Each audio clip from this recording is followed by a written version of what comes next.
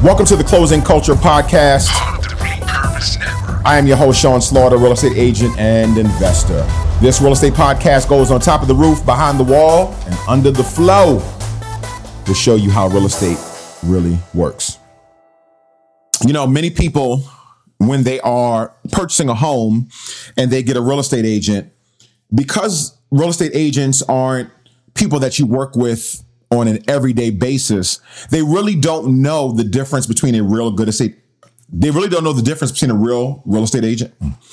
They really don't know the difference between a good real estate agent and a bad one that is providing a lot of value and one that really is not doing their job.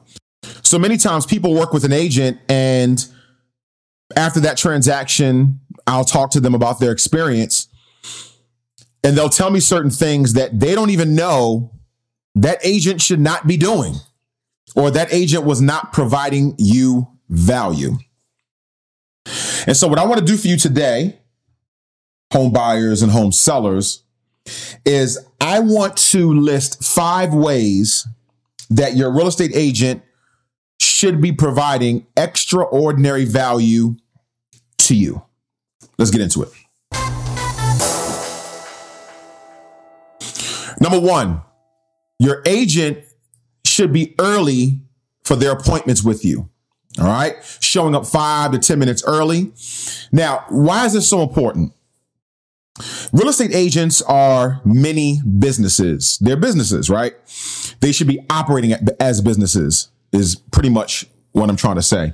And if your agent is showing up late, it is a telltale sign of how they organize their business, or what kind of systems or lack of systems that they have for their business. When doing a real estate transaction, there's so many things that you have to, keep organized and be reminded of. And they should have software, calendars, CRMs, different things that basically organize their day. And many real estate agents don't have that stuff. They're kind of going by the seat of their pants. They have things written on little pieces of paper. And so if they show up late, it basically means that they did not time. If they show up late, it basically means they did not put in the time, effort, or systems to make sure that the appointment with you was planned, that they were prepared. So I guarantee you, if you have somebody showing up late continually, they're not prepared for that appointment. They're pretty much freestyling that appointment. They may not be as knowledgeable. They may not have the answers to your questions. So being early shows that they value your time and that they're a professional. So look out for that. Number 2, you want a real estate agent that is patient. All right.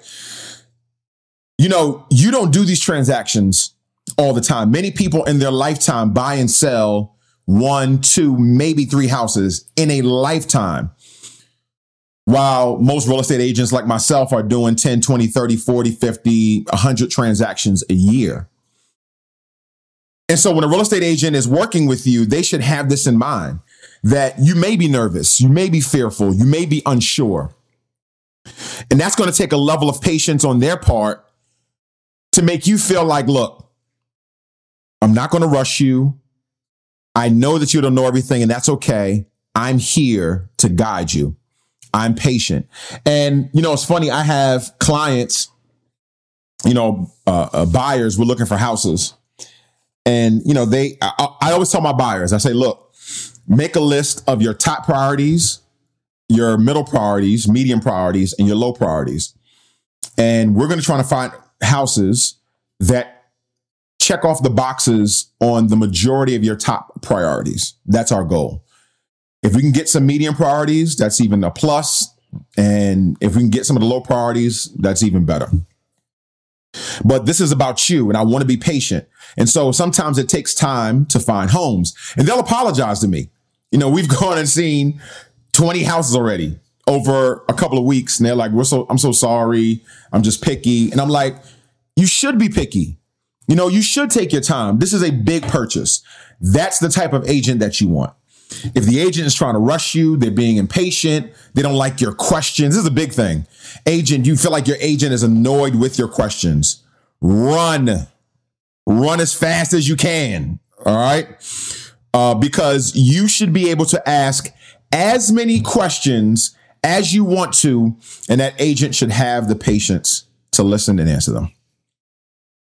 Number 3, your agent should be a coach. For several areas of the transaction, there are so many things that are happening, from your lender to the title company to, what's happening with the seller and the listing agent, or the buyer, or whatever side of the transaction that the agent's on. Your agent should be coaching you and giving you advice along the way. Sometimes the coaching is based on what's happening. Here's what this means. Here's how this typically works. Other times, and many times, my clients are coming to me to make real decisions, and they just need somebody to bounce it off of, right? I had a client that wanted a 2-story house, and she wanted this 2-story house for a particular reason. She didn't like when, she cooked things in the kitchen. She didn't like those smells to be in her bedroom.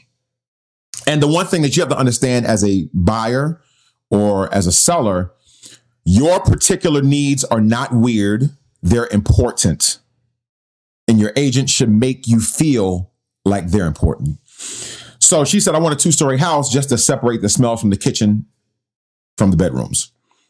So we were looking at some listings, and she wanted to go see a ranch house. And we hadn't kind of had that priority conversation yet. So I said, let me ask you a question. Why do you like this house?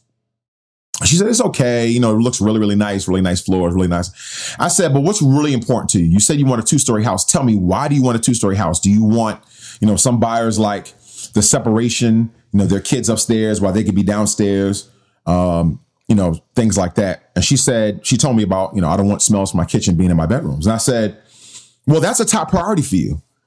So why would you settle on a ranch that looks really, really nice, but every time you cook, you're going to be upset because your clothes stink in your bedroom? And I said, here's what we're going to do. We're going to scratch the ranch homes. We're going to look just for 2-story homes. Because when you find the home that you want and it has that particular thing that's really important to you, that's what's going to make you happy. And she was very appreciative of that. She was like, thank you so much.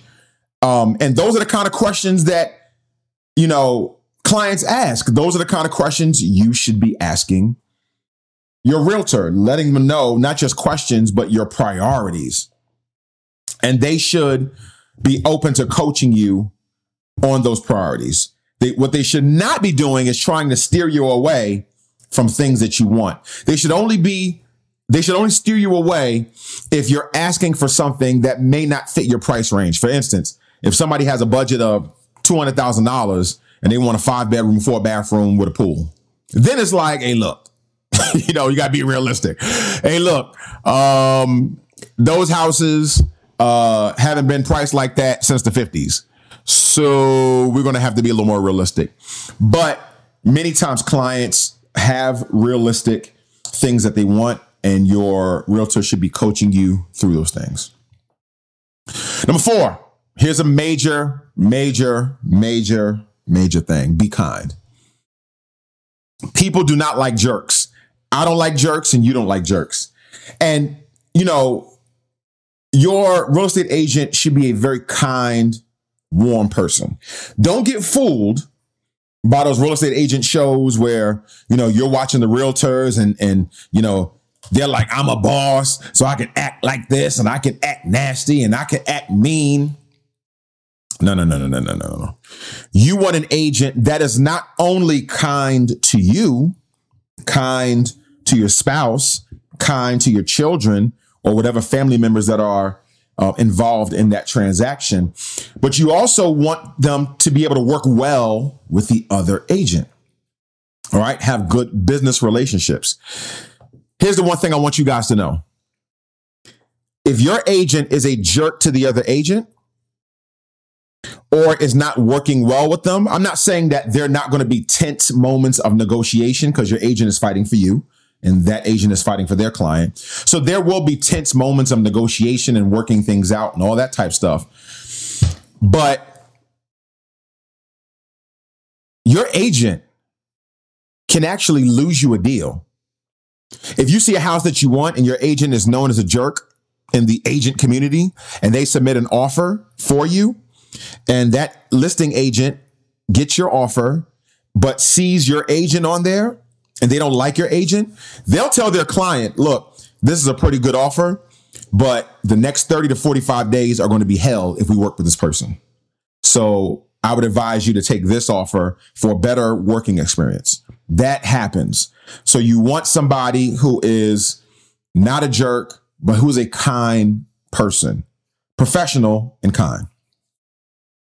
Lastly, your agent should be a giver.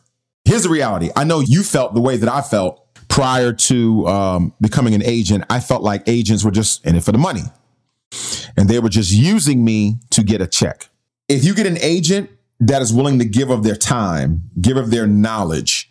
I remember hearing a story about an agent who was complaining, saying she turned her phone off after 7 and, she submitted an offer for her client and the client was just kind of following up after a couple of days to see if the offer got accepted. And she told her, to calm down and just the way that this agent was talking to her client was so disrespectful and unprofessional. And you can tell that that agent was not a giver. That agent basically was, in the transaction to make money, but did not want to give up her time or give up her effort or even give up her money, like buying a gift, for your client. Many times I'll buy home warranties for my client, $500 home warranties for my client. At closing, I'll get my client a gift. Depending on the transaction, for bigger transactions, I've bought my clients. I remember buying a client. It was one of those Dyson fans.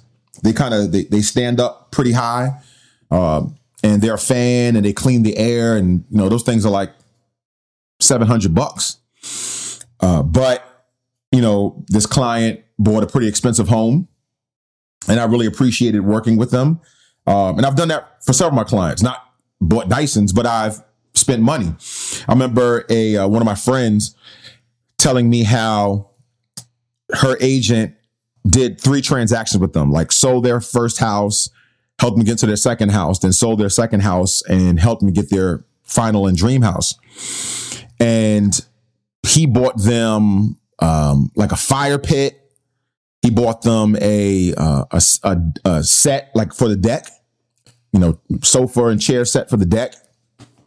And, she was bragging on him. We were at like a party and she knew I was an agent. She was just bragging on him.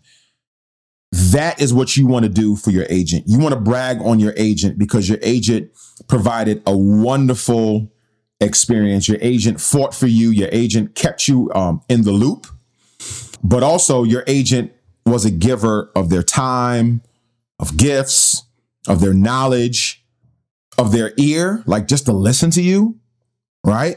Because sometimes, I've had clients that just wanted to vent because things were going wrong. I've done some divorces and sometimes your clients just want to vent. They're just upset, that things are happening and things are going on. And so this is the type of agent that you want. If your agent is doing these 5 things, you've got a good one. Please be sure to follow me on @SeanSlaughterHome. That's @SeanSlaughterHome on IG. This is Closing Culture. Be good to yourself and to someone else as well. Peace.